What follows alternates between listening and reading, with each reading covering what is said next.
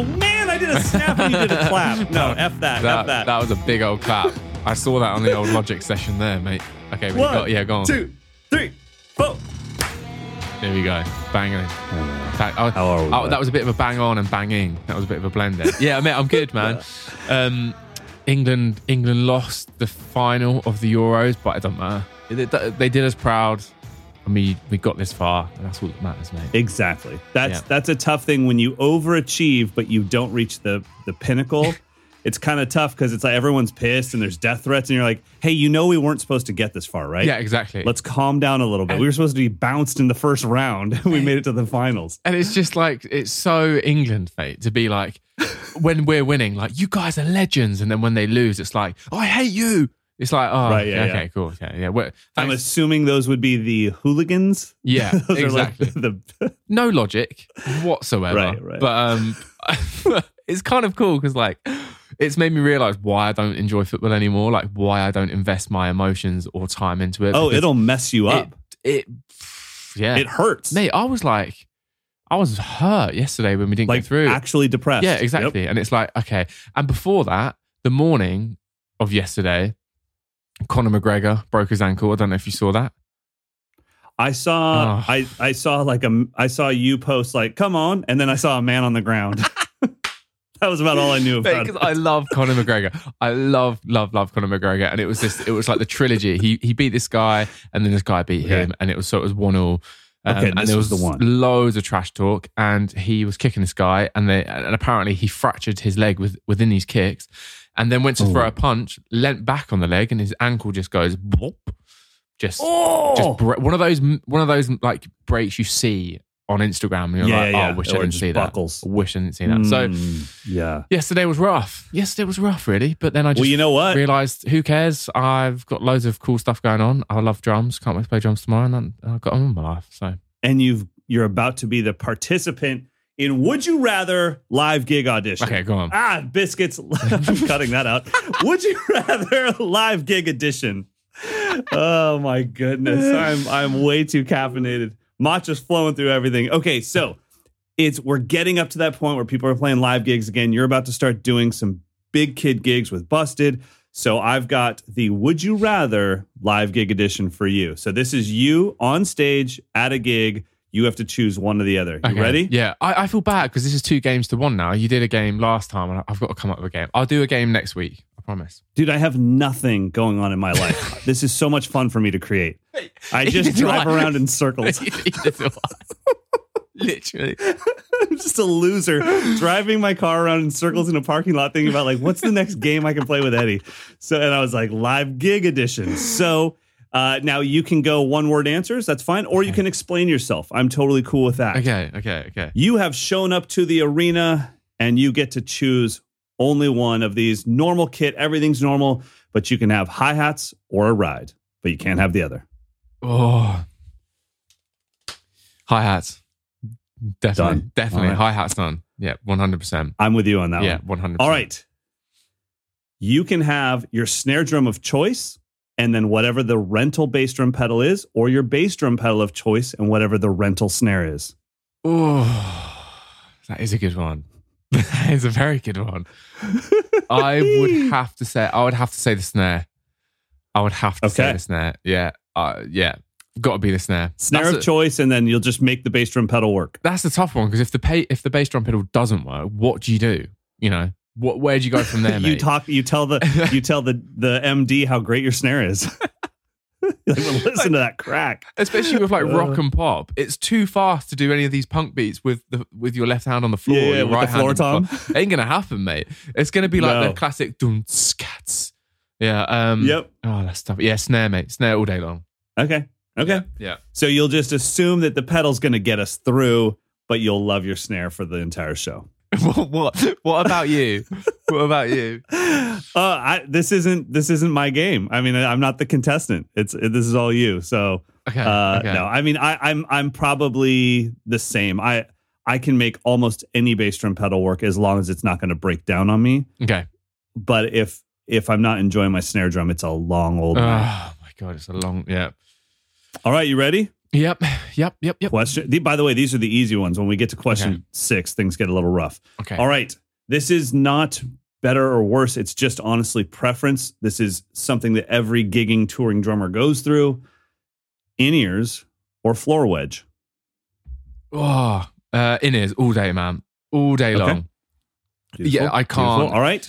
With everything that we play at the minute and like everything I play, it's all click. It's like all I need is that click. You know, I don't need anything Floor wedge else. would be a little revealing to the crowd. It was like kink, kink, chorus, kink. Mate, we I swear, like that's jogged my memory. It was either a show or it was a clinic where the click was just coming out front of house, and it got to the point where it was a clinic. Yeah, I think it was one of these ones at a college, and it got to the point where I was running so late, and I was just like, "Look, guys, do you mind? It could be a cool experience for you to hear the click and see how tight I am." Oh, totally. And they were like, yeah, sure. But after a couple of minutes, it wasn't a nice click.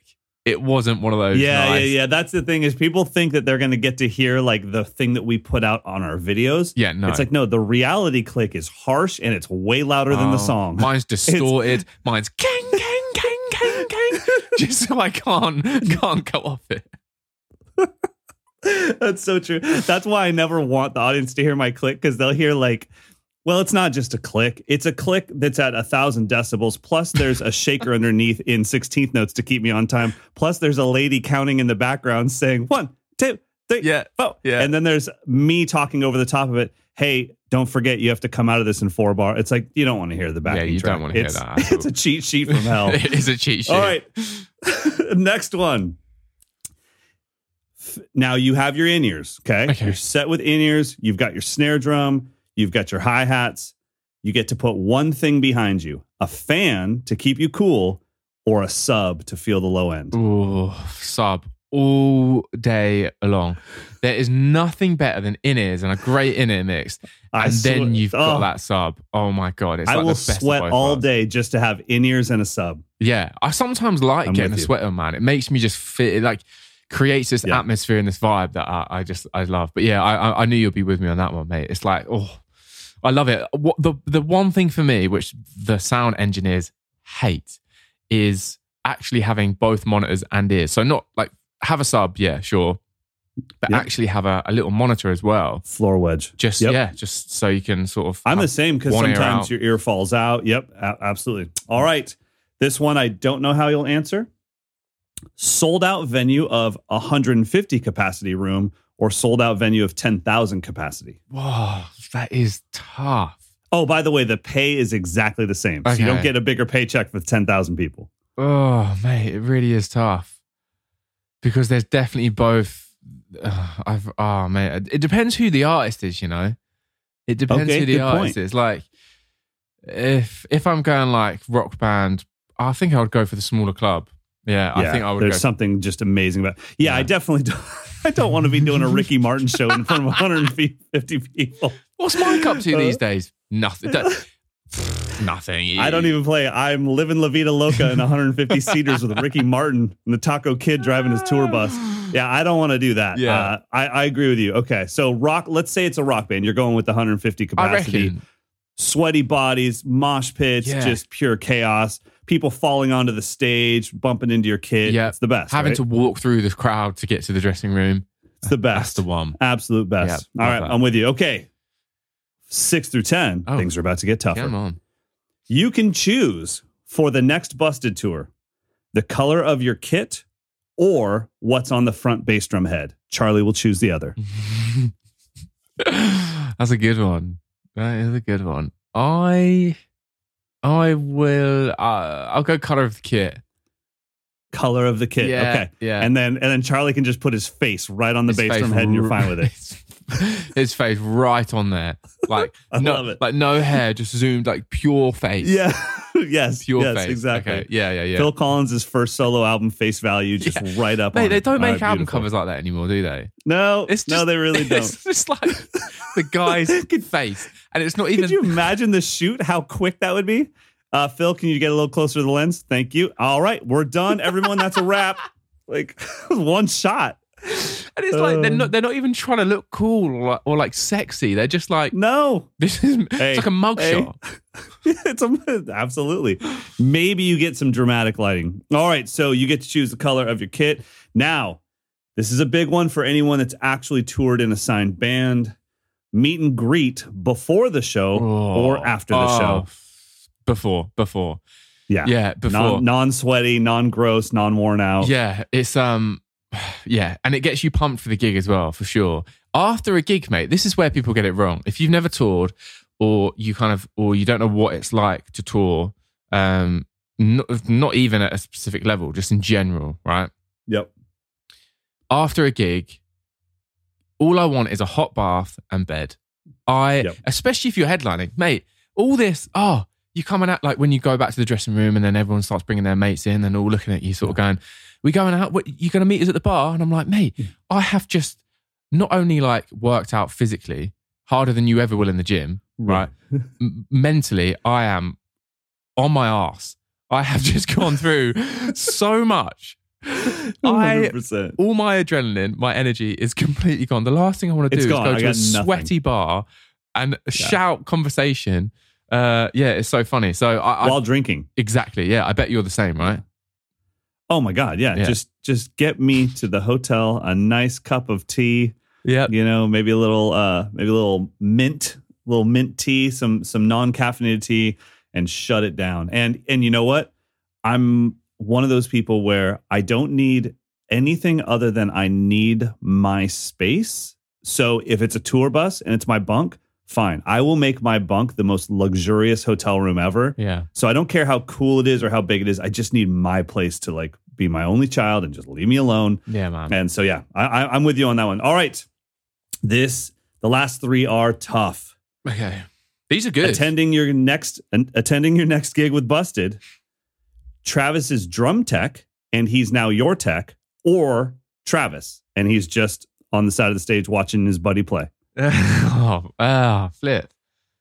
Right, say that again. So you get Travis's tech and he is your tech for the gig, or you don't get a tech, but Travis will be there in attendance. Travis. By the way, we're not talking about your son. We're talking about Travis Barker. Yeah. Your son doesn't have a drum tech. Travis being there, I reckon. Sometimes I like setting up my own kit and stuff like that. Sometimes. Okay. Just because I feel like it gets you in. Touring is so boring, mate, isn't it? Like, yeah. you got to have something to do. You can't even imagine how shiny my snare was. I polished that thing every day for an hour because I had nothing to do.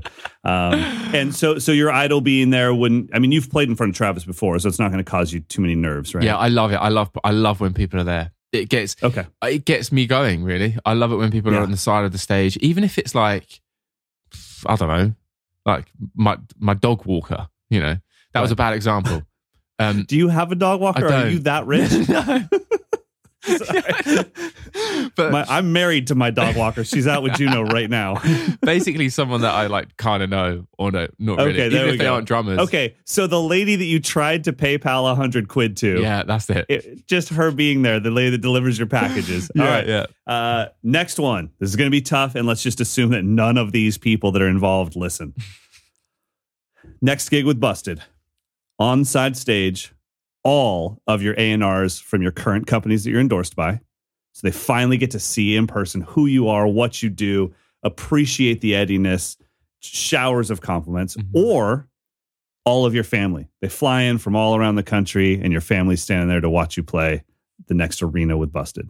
Yeah, family all day long. Yeah. Yeah. Wow. Yeah. Family, man. That is... Yeah. Do you have siblings? Yeah, I've got a brother. Yeah. Yeah, okay. That must be the difference, because I'm an only child. I wouldn't even invite my family. I mean, I would, but I mean, the A&R is all day for me. Yeah, I think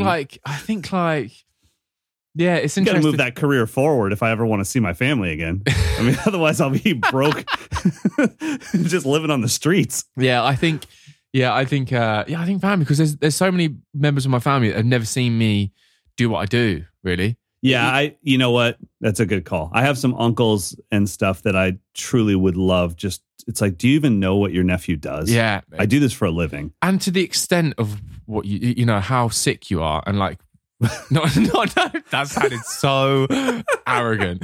I was talking about you then. I was talking about. Yeah, sure you were, bud. Yeah. I'm not posting this clip to Instagram. Don't worry about it. Don't worry about it. Talking about you, but you know what I mean. Like, it's that funny thing of where someone's like, "Oh, you in a band?" And you're like, "Yeah," or I play for a band, or I'm playing a drum festival, and they're like, "Oh, cool," and they just assume it's this tiny room, and they relate it to their like local shit pub or something. Yeah, but if they could see you shirtless with pyro, they'd be like, "Yeah, wait a minute, that's my nephew." Yeah, exactly. Like, Yeah, that's what I do for a living. Like, it happens, mate. Like one of the biggest London gigs LTA did, like. My mum was here the other day and we were talking about it. It's so funny. Like some of my family were like, they were going to come, then they couldn't. Okay. And then like on the day, oh, we're going to come now. And then like an hour before the show, oh yeah, we're going to pop down. And it's like, my mum was like, this isn't the flipping local pub. Like your tickets are gone. Like there's no more. Guest list is full. Like, what are you on about? Yeah. It's over. Yeah, exactly. Anyway, fuck family. A&R then. Yeah. There you go. And you didn't happen to text these people like, do you know how sick I am? I'm Eddie Thrower. Bro, I'm sorry. There's no way I'm not making that my ringtone. That is getting used across all social platforms to promote this podcast. Oh, God. Okay, the last one. This is the big one. This is for you and I as content creators and content folks. When the show is over, one person is going to walk up to you with a thumb drive. And that thumb drive will either have a full batch of pro photos from the gig or clips of pro video. Do you want pro photos to post or do you want pro video? Video for me. Definitely. Okay. It's honestly, man, it's like, I'm sure you're the same. It's how I learn. Like, it's how I'm like, oh, maybe I thought I was playing that really loose. And I thought I was looking loose. And I'm thinking of it just as like content for you to post to social media. Mm. And you're not wrong. I mean, it's your choice. Yeah, I think video. You know? Yeah, even though you're wrong. Okay, so here's my only thing with this is when you used to post, when the touring thing was still going on, you posted a lot of pictures from busted shows. Yeah. And the amount of work I did in my head to imagine that moment was really fun. If it's a video, there is no imagining. I just see everything. Yeah, but I would just see like a shot from the back of you, pyro, massive crowd. And I was like, and this is actually before we were really close friends. I was like, Jesus, how sick is Eddie Thrower? I'm never going to live that down. I'm sorry. That's the last one. That's the last one. But seriously, I did kind of think that. I was like, damn, that's a big ass crowd. And I actually learned a little bit of that thinking from Mark Juliana when we were talking about some different educational stuff. And he's like, there's nothing wrong with letting people imagine things. Yeah, that's a good point. You know, I was like, okay, cool. You know, and so anyways, but yeah, I think it's funny. So Instagram, like last week, the CEO announced that Instagram is no longer a photo sharing app. It is all video, even though you can still share photos. But they're putting all their priority behind trying to keep up with TikTok.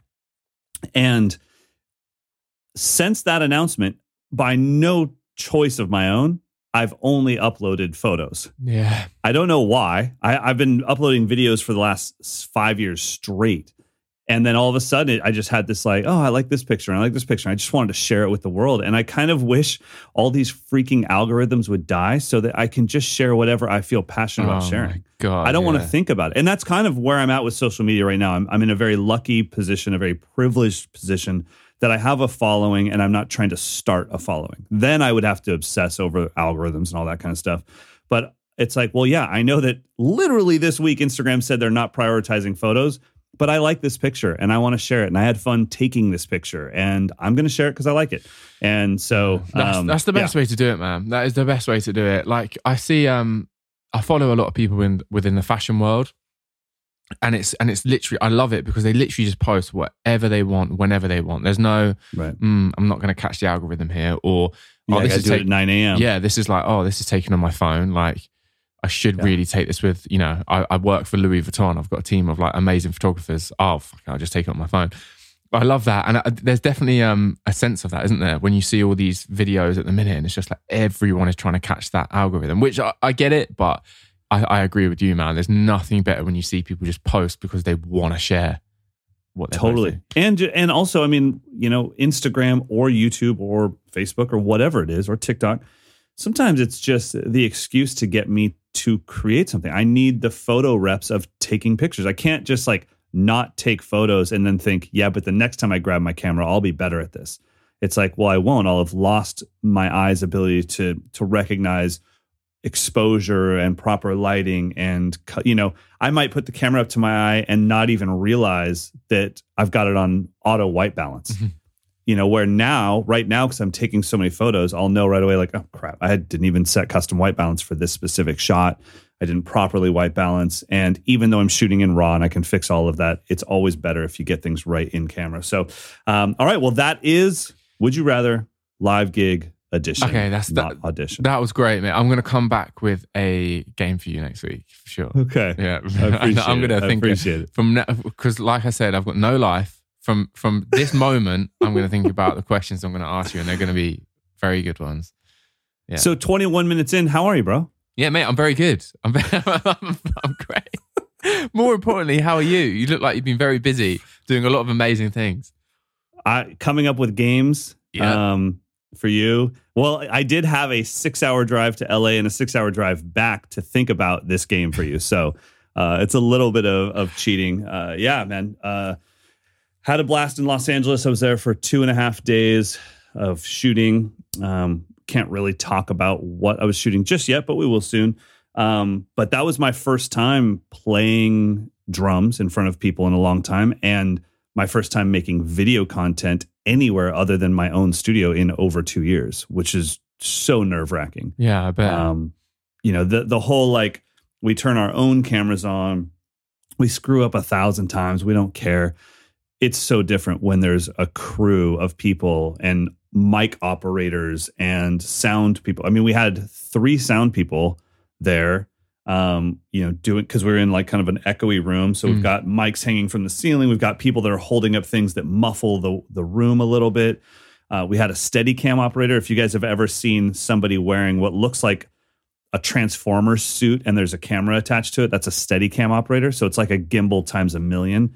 But those things, especially with a $50,000 RED camera attached to it, they're about 100 pounds. And so for every single time I played drums from 9 a.m. all the way until about 7 or 8 p.m., this guy had that rig attached to his body and was running around shooting video. And I mean, that type of pressure of like, all right, 90-second drum solo, go. And we also need you to repeat it note for note next time because we have to get a different shot of like spinning around you. And I mean, it was crazy. I got to say the thing that was the most daunting to me was having to sit in front of a camera just like this and deliver lines almost like an actor. Like I had like my script that I had written. I just don't do that. I mean, when I speak to a camera, I just press record and I just say whatever I'm going to say.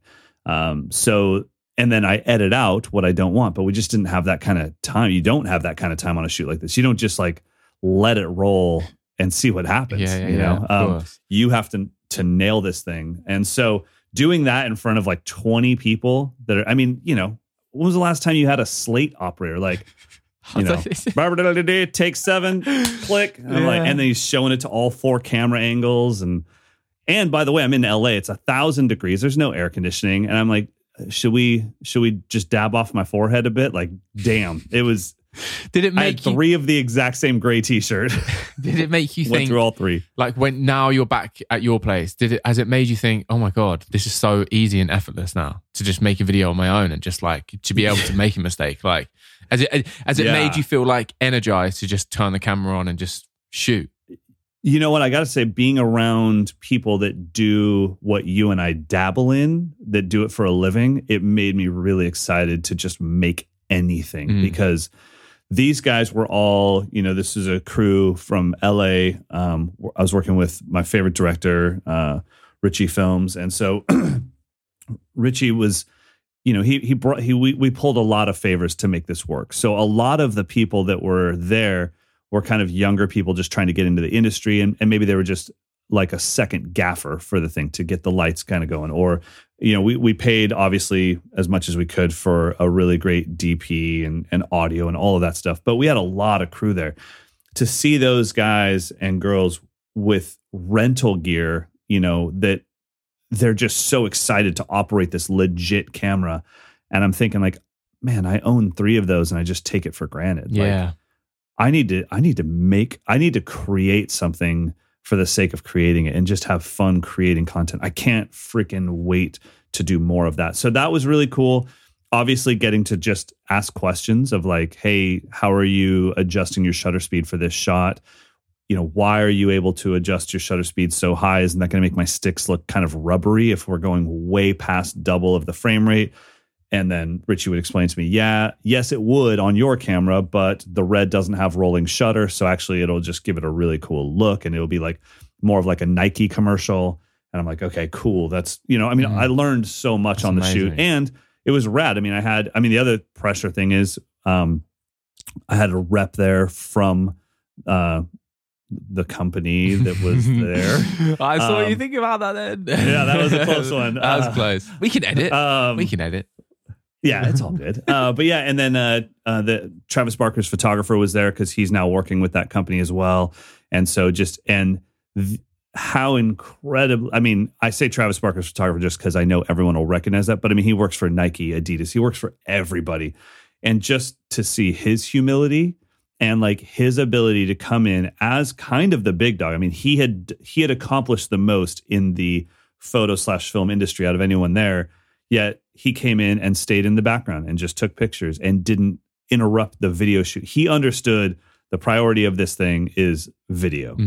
And he's there to capture what's happening. And it was really cool, man. I really enjoyed talking to him a lot.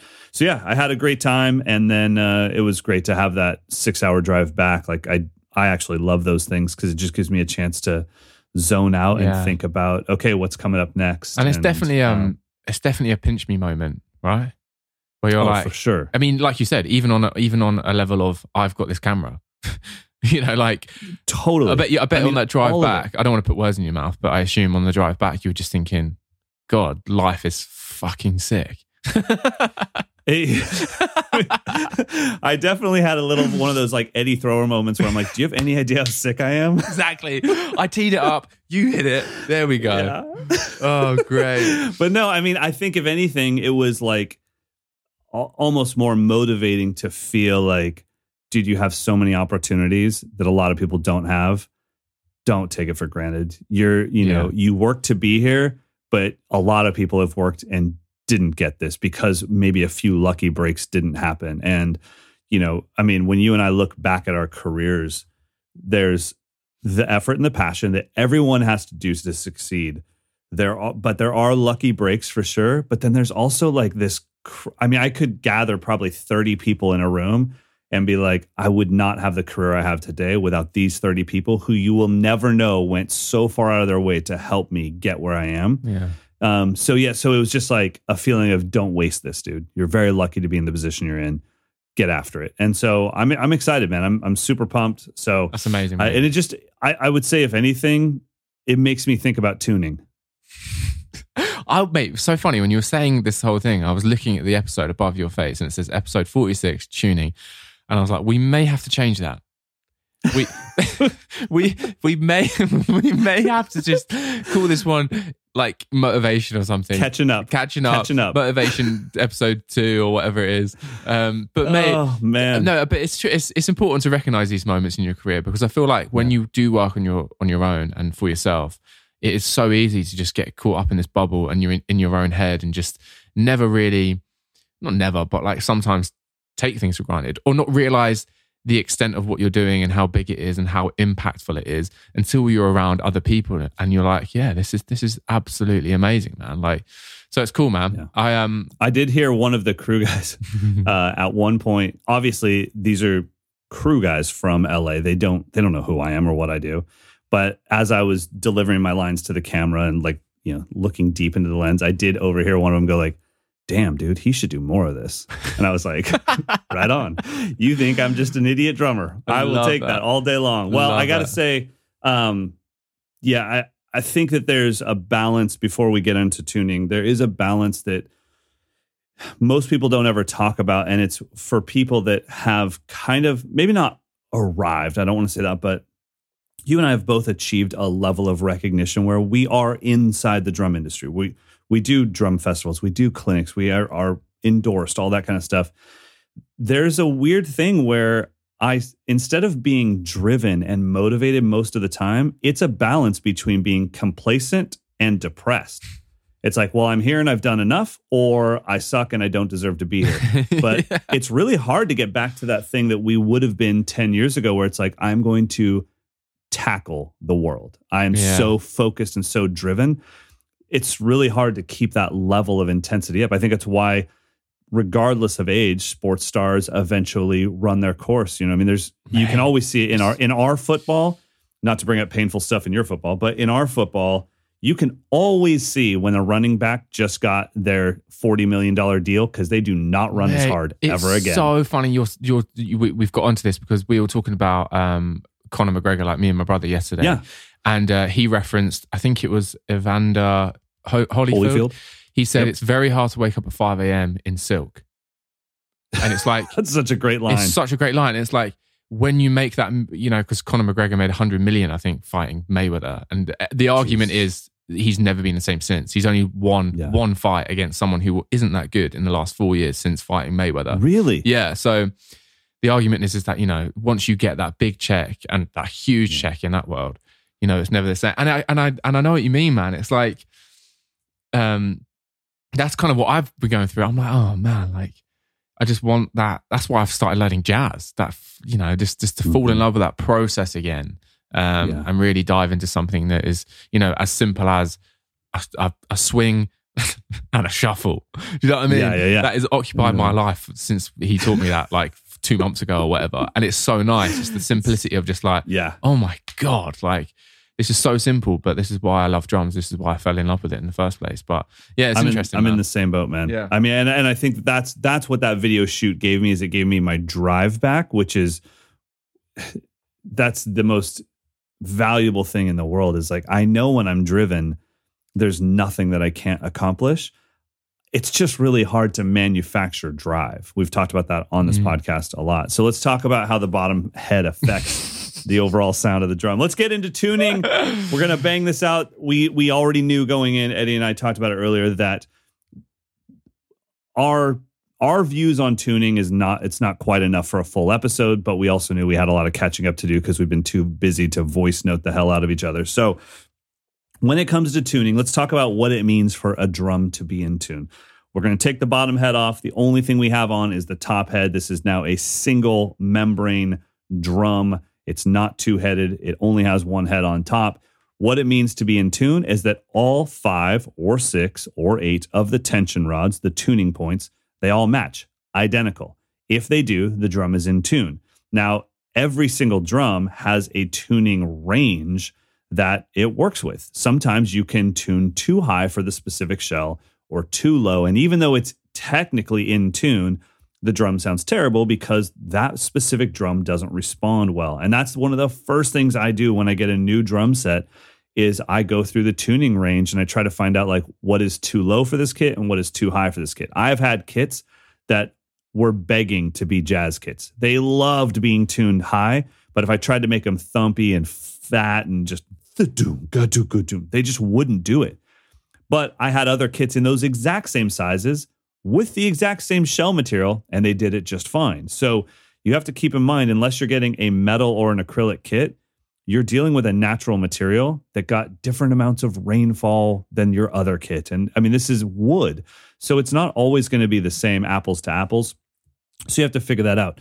Once you have your top head tuned, or your bottom head tuned, one head tuned, then you have a second head, and that's where things get really difficult. That's why a timpani drum can be tuned to a note. There's only one head. As soon as you have 2 heads, it doesn't work that way. When people are like, I tuned to A, and it's like, which head? Because, I mean, even if you have like A flat and A flat, great. Well, what happens in the 2 milliseconds it takes for the sound to get from the top head to the bottom head? Oh, I didn't think about that. It's like, okay, well, it's not that easy. That's why it's a nightmare to tune drums. So I can tell you this right off the bat. Whatever you think your issue is, it's your bottom head. Every time.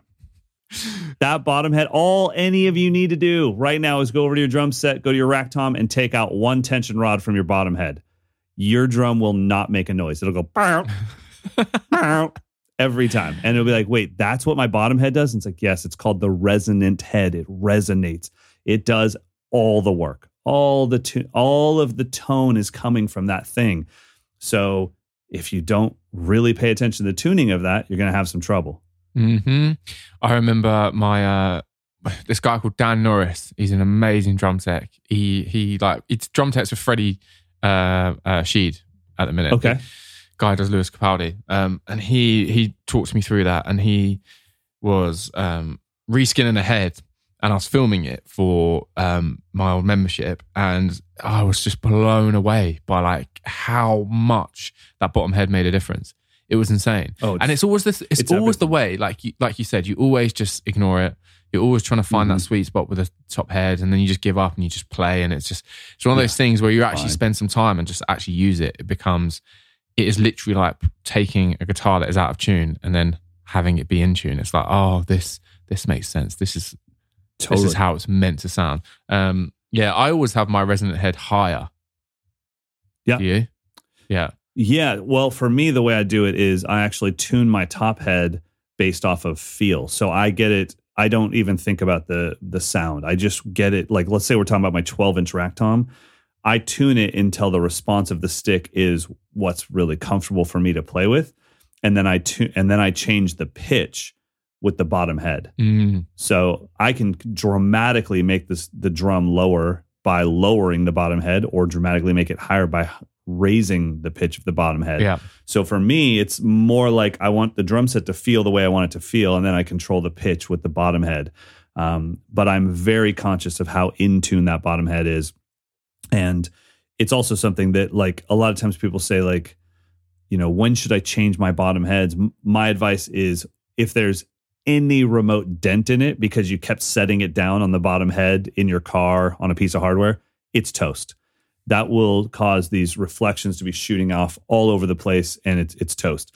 But if it's old, I actually don't have a problem with that, because as that Mylar ages and the glue inside the rim ages, it deadens up a little bit, and it'll help you not have the most, you know, I personally hate having to change a bottom head, because I'm like, oh God, I mean, this thing's going to ring for an hour. You know, it's because I have a brand new, fresh bottom head. So yeah, the bottom head is a big deal for me. And as far as tuning, you know, like I said, I get the top heads to feel the way I want, and then I get the bottom head to control how high or low the pitch is. And then the other thing, and this doesn't really have to do with tuning, but it's something that people should know. You can kind of kill the sound of a drum, obviously, in lots of different ways. You can do it with gels. I use cotton balls inside both of my toms. But as someone that puts my rack tom on a snare stand, if you crank that snare stand and just kind of compress that bottom head really hard, it actually kills the tone. Yeah. So a lot of people, everyone's chasing like the resonance, and I need to have the independent sustain system, and I'm going to put little booty kickers on my snare stand. I'm like, and then what? 6 gels? Why does everyone chase all this tone and then they shut it all down? Yeah. Like, you know, microphones don't love doom. They're not fans of that. They like doom. They love that. You can do anything with doom. But man, you get that thing. So moving on, I know you have a lot of experience with this. Can you talk about the difference, and maybe not even technical, but just whether there is a difference or not, but especially in a studio session, the difference between what your ear hears and what the microphone hears when it comes to tuning? It's a world of difference. It's always the way where, like, you bring a drum in and you're like, yeah, this is my blah, blah, blah. And the producer, this is my vintage 1984. Yeah, there you go, my 1991. And the producer's like, yeah, sure, man, like, just whack it on, knowing full well that he's going to get out this thing from like Argos or Walmart, which looks horrible, sounds horrible, but then in the record and through those mics and through the compressors just sounds absolutely insane. That's one thing that I learned quite quickly, that it just like tone and tuning for recordings is so unique and so different, and you've kind of got to sort of experience it to sort of like understand it. But it's crazy, like especially when you're trying to get like a low end snare drum, like it always sounds so bad. I mean, even on the Busted, one of the Busted runs, I had like a left snare. I don't know what people call it, auxiliary snare. It was basically like a side fat, snare. a side snare, but it was fat. Honestly, mate, that stick, there was no response whatsoever. It was like, it had a big fat snare Finger drum tight. on it, and it was just so. I played it, and I was like, mate, that is awful. And then out the front, the sound engineer absolutely loved it. And it's really interesting, mate. It's really interesting, and that's why I always think you start off with feel, like you said. That's an amazing way of doing it. I think that's what I do subconsciously, because I don't really think about it too much. But then, and then record, see how it sounds within the kit. You know, like it's all well and good having that snare sound good on its own, but when you put it with a kit or music or other instruments, it can sound totally rubbish. But yeah, it's crazy, man. Yeah, you know, and I've found too that like higher tunings, especially the way that I play with like my rack tom. I mean, my rack tom is almost at a jazz bop tuning, but higher tunings do really well with a single overhead mic or just overheads in a room. Close mics are not big fans of higher tunings because they just ring forever. But when you get that thumpy, just like kind of slack, almost out of tune. I remember Ash, we were in Ireland doing one of our camps, and Ash Sohn had his 10-inch tom, and we were totally laughing because his 10-inch tom was lower pitched than Mark Juliana's bass drum. Yeah, mate, I bet. And we were hitting bass drum versus 10. Bass drum versus 10, and the 10 would go doo, and then the bass drum would go doo. We're like, damn, dog. He's got an 18-inch kick that is higher than your 10-inch tom. And then Ash had this smug look of like, you should probably walk into the control room because you're hearing it in here. And we went into the control room, and I'm telling you, man, it sounded like a damn Adele record. It was so perfect, and it was out of tune. It was like, darn. Yeah, mate, I bet. But doesn't surprise me. And the microphones don't pick up all of that stuff. And the things that were like, I mean, I remember asking the engineer, I'm like, isn't that out of tune? And he's like, dude, you put one guitar into the mix and you will never hear any of it. The guitar will eat that up. That frequency is not a problem. It's the attack that I need, that initial tone. Don't worry about that thing that happens afterward. Like the second tone, doom, row. Like the row will never show up. That'll get eaten up by everything else. Exactly. And yeah, sure enough, Ash recorded a track, and it was like, and I remember, I mean, obviously we were recording through a Neve board and everything, but we hadn't mixed it or anything. And you heard it, and he was playing to a drumless track, a James Morrison track. And it was like, you don't even need to mix it, dude. It's done. Yeah. It's done because he spends his life in a studio and knows how to tune for microphones. I've also had a similar experience, and this is kind of like what you had with Busted, where I remember I had moved from DW to Yamaha, and I've always felt that DW are definitely the most drummer drums I've ever played, meaning they project towards you, the drummer. Right. And what you get out of a DW is a beautiful experience. Yamaha, and I feel like maybe Japanese maple in general, they're almost like projection drums and microphone drums where it may not be the greatest experience ever for you, but I just remember my sound guy when I moved to Yamaha. I did my first gig with a Beach Custom kit, and he was just like, "That's the best sounding kit I've ever heard." And I remember thinking like, that was a terrible experience.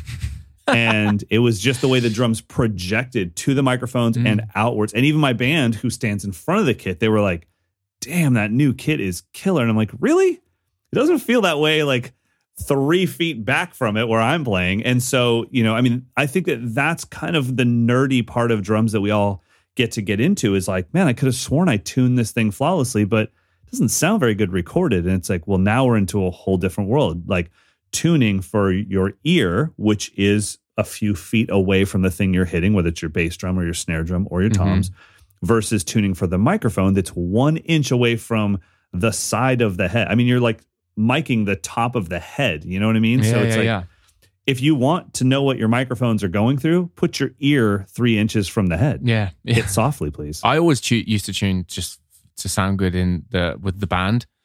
That was always my thing. Yeah. Like there was a period of time where we couldn't afford to have a studio, and I didn't have a kit at home.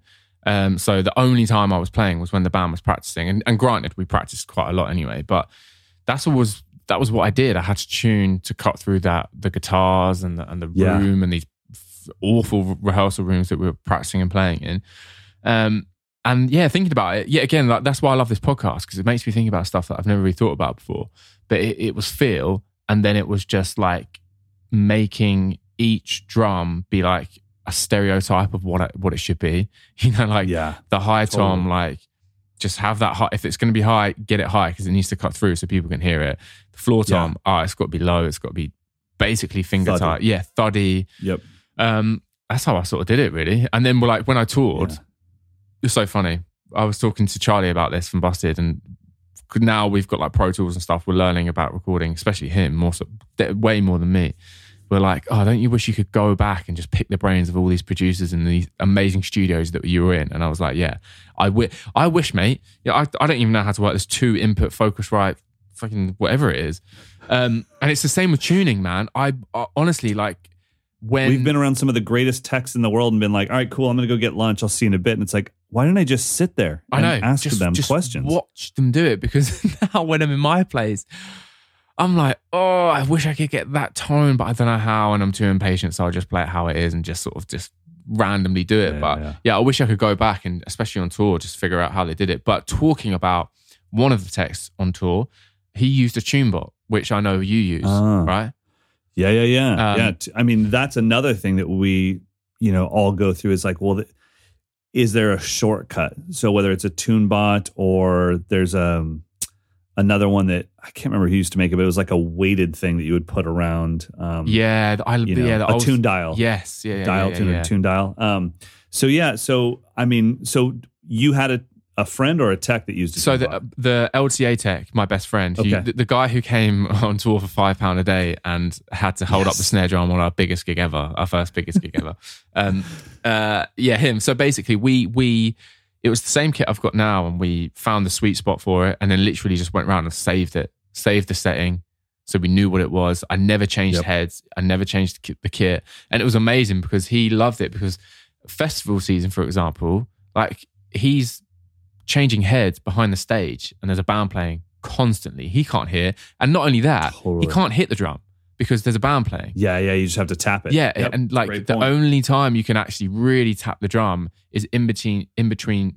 Oh my God, between changeovers. Really, but the crew are talking. Do you know what I mean? That everyone needs to hear each other, so everyone's shouting "shut up." So that's what he found it useful for. He could tune without hearing the drum. Yeah, because you can really just tap right by the tension rod and it picks up the frequency. So I've always said that. So I don't know if you know, but I did the first commercial ever for the TuneBot. Did you? 11 years ago. Yeah, I'll send you because I have like bloopers of it and everything. Oh, mate, amazing. Yeah, do it. So it was like back when it would have been considered like a Kickstarter project, Right, okay. But back then it was just called starting a company with no money. And so I was like, this is genius. And so I started kind of working with them and everything. And it's one of those things that I've always petitioned it to be renamed the Fine Tune Bot, because it's so good for fine tuning, but it tricks people who don't know how to tune into thinking if you have this, you can tune your drums, which is not the case. Because if you don't know how to get a drum close to being in tune, you can't really use that thing or any tuning product, whether it be an app on your phone or the drum dial or the TuneBot, doesn't matter. It's like if the drum head is slack, meaning that it's all finger tight on all the tension rods, there's no tone, and the drum it hasn't been seated properly yet. It's not evenly seated. So you kind of have to get the drum, like I tune, I would say 98% by ear, and then the final 2% is me using the TuneBot. And just like you said, the biggest thing that I get out of the TuneBot, it's not getting my drums in tune. I can damn near do that on my own. It's flying to Bangladesh and having a rental kit and knowing what my settings were at home instead of just relying on my jet-lagged ear to get me close again. Yeah. Because when I've done it by ear, and I'm like, yeah, this is exactly it. It's always the case. I'm backstage. I'm like, this is it. We're dialed. They roll out my drum riser. I go and play the first song. And I'm like, is this Lars Ulrich's kit? Why is it so low? Like my rack tom was like, "Vodoosh." Yeah. Like It's what like- just happened? It's like when you're really tired and you don't Totally. and you're playing to click and you're like, have I put on the wrong click track? Like this can't Oh my be the same God. thing. And There, every drum festival, I'm ready for 120 BPM. I press the space bar and it goes, doop, doop. And I'm like, there's no way that's the first track. That is so slow. so many times. Like I look, Because your adrenaline's just pumping, dude. I'm like, oh my God, I need to slow Slow down. down.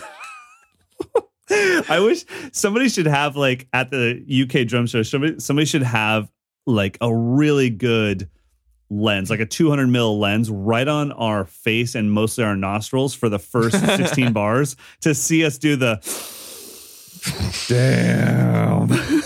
The full like slow down, bro. Yeah, like, whoa. Off to the races. Yeah.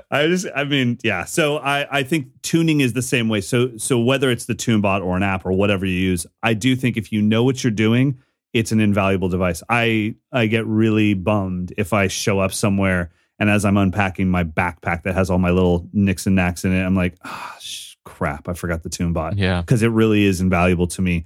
I love it. I don't reach out to them. I'm not technically endorsed by them. I'm sure if I said like, hey, can I get another one? They would, but mine still works. That's so amazing.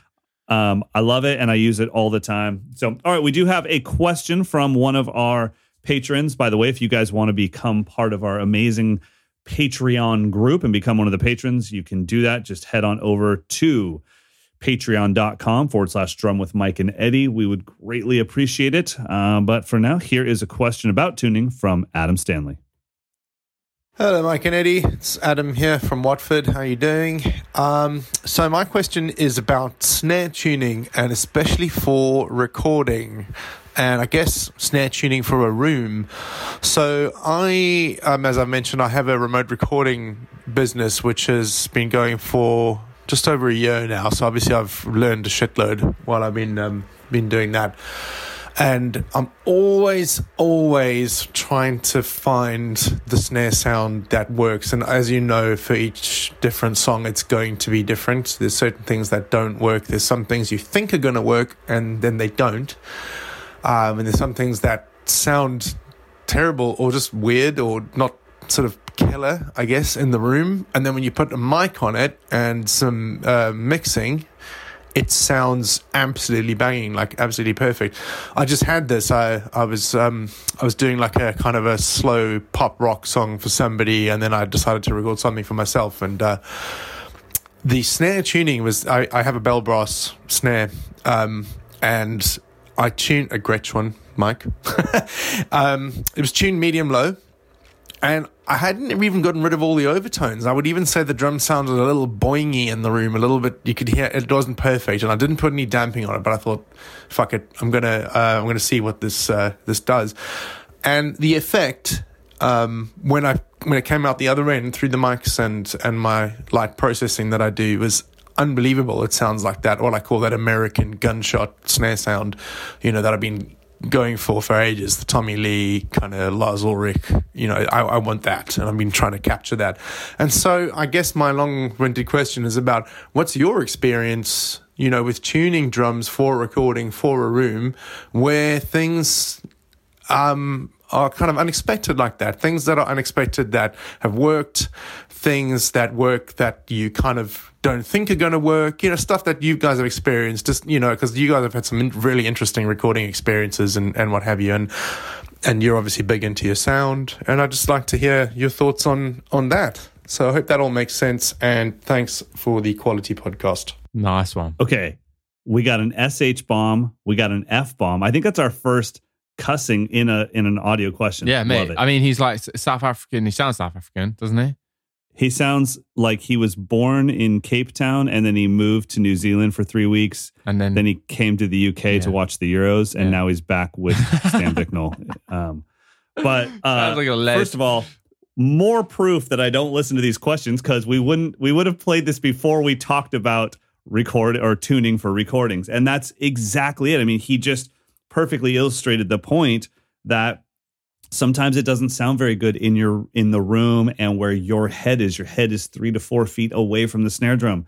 but the microphone and the preamp and a little bit of processing, they just happen to love it. You know, I mean, a microphone is basically, it's an ear that tunes certain frequencies in or out. And so sometimes that microphone doesn't pick up the things that you're hearing, or it picks up things that you're not hearing. And so you just can't rely on it. Yeah, mate. And sometimes, man, I'm sure a few people listening to this who know how to record a bit more than me and better than me might curl their toes at this. But sometimes you just got to put all the science out the window, mate. Just hit things and just see how they sound and just figure stuff out, you know? Like, mate, I've gotten the weirdest, the best tones from like a snare with like another head cut out onto it, or a full head on it but upside down, and then like with a wallet on it, and just all these random things. And it's never been thought through. And that's what I like about recording, and that's what should exist in recording, you know, just a creative process. There's nothing worse when you work with someone and they're like,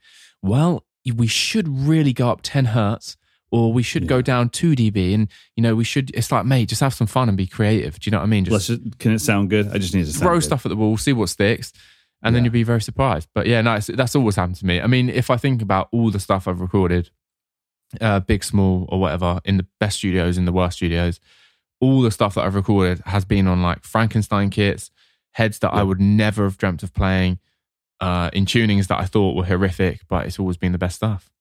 Yeah, 100%. I mean, that took me a long time to come to grips with. I don't think I ever would have. I think my ego would always be in the way. Like, no, I think it's going to be in tune because I've got the tune bot.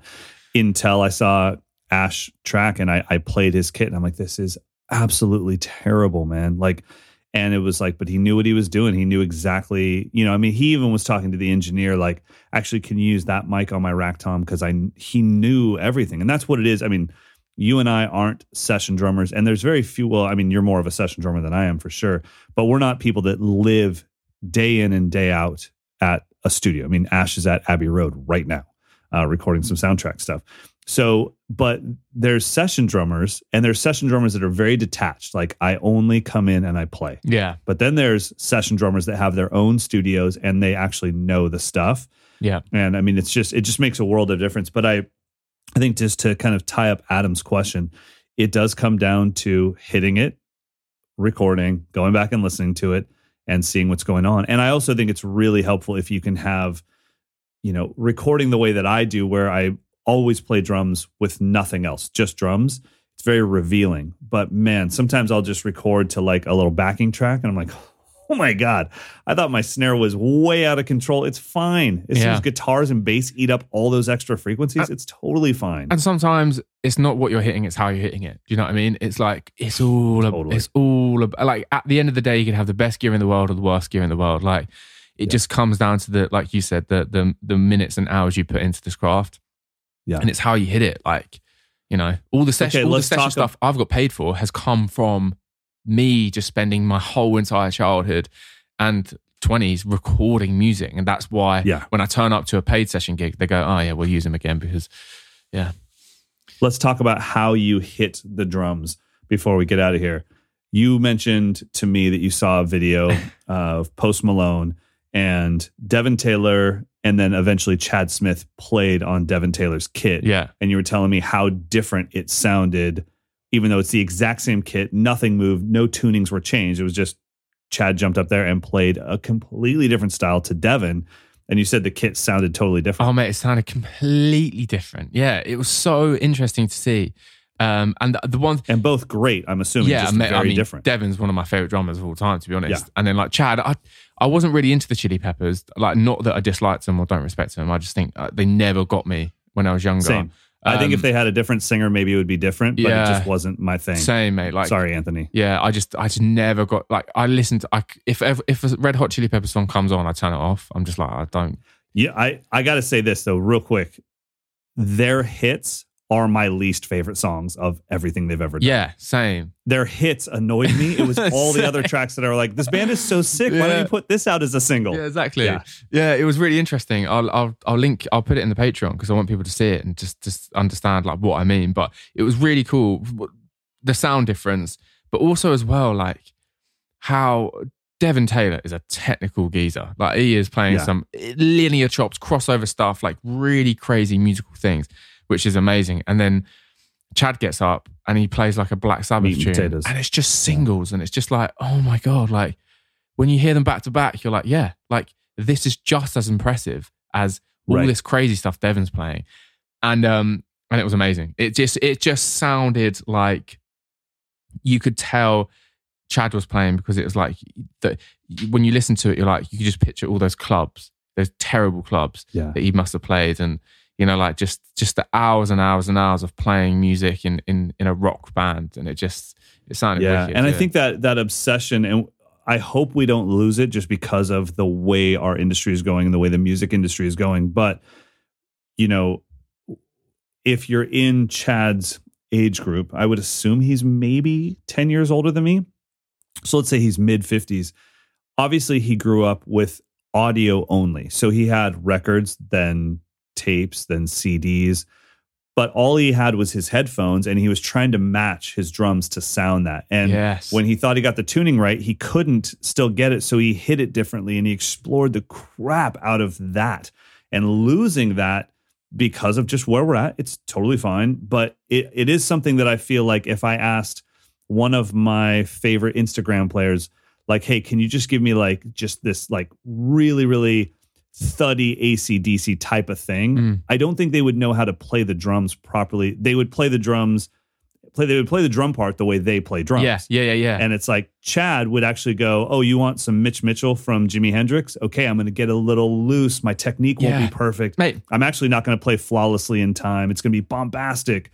And that's something I feel that, I mean, you're old enough to have that. You were trying to do that with Lars and with Travis and everybody else you were listening to. Yeah, exactly. It's such a good point, mate. And going back to tuning, like, honestly, man, like the kit was the same kit. And he walks off, Devin walks off, and Chad walks on. Like, there's no change in, you know, no one's going up there and changing the tuning like that quick. Right. No one did anyway. And the kit sounded completely different. Like completely. Yeah. So it goes back to my point. Like sometimes it's about how you're hitting the thing. Do you know what I mean? Yeah. It really, really totally is. So yeah, mate, I've loved this episode. What an absolute banging episode this has been. Fun, man. I was like, oh God, this is so good. But I will put that link in the Patreon. And okay. Yeah, because it's amazing. Why don't you put it right underneath the odd time Spotify playlist that I've promised 3 episodes in a row to post.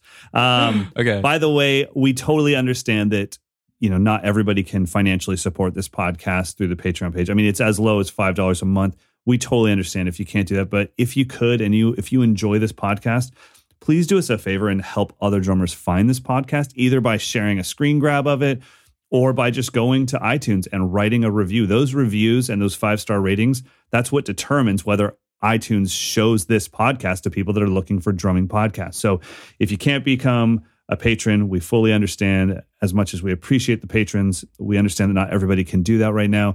So if you can, if you enjoy this podcast, please help us to be heard by more people, because we are trying very hard to really be a little bit of a little bit of therapy for drummers and for creatives out there. And also just be transparent. That's the message that I keep on hearing in the DMs, man. It's like, oh, you guys are talking about things that I never thought pros would talk about. I hate calling us pros because that makes them sound even.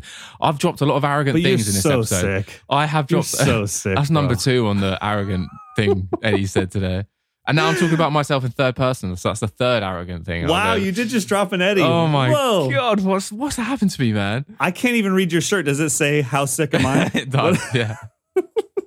But yeah, no, it's just, yeah, it's cool, man. Like I would honestly, I'm a fan of this podcast and it's our thing, and I love it, mate. I love it. And double down on the arrogance. Oh my God, what's going on? I think I'm going to leave it there, guys. Well, everyone listening, thank you for all the DMs about how lucky I am to be on a podcast with this great host, Eddie Thrower. He's so good. All right. Let's get the hell out of here before we self-incriminate anymore. Everyone, have an amazing day. We hope you enjoyed episode 46 about tuning, and we are going to go deep in the next episode on practice pads, when to use them, what they're useful for, the difference between the bouncy pads and the dead pads, why Eddie and I play reflex, and I don't even know if I don't think either of us are endorsed, right? No, I actually bought mine, yeah. That's a joke. Do you know how sick I am, mate? I know. Dude, I've been told 6 times in this But podcast. I really hope, like, if someone's listening to this episode for the first time, or like this podcast for the first time, I'm really not arrogant. I don't know what has happened to me in this episode, but I'm not at all. And now it's frozen, so I don't know what Mike's reaction is doing right now. The internet won't even allow you to get out of trouble. Oh my God. Right. I'm going, mate. Travis is screaming at the door anyway. All right. Episode 46 is in the can. Goodbye. Bye-bye. All right, buddy. That was awesome.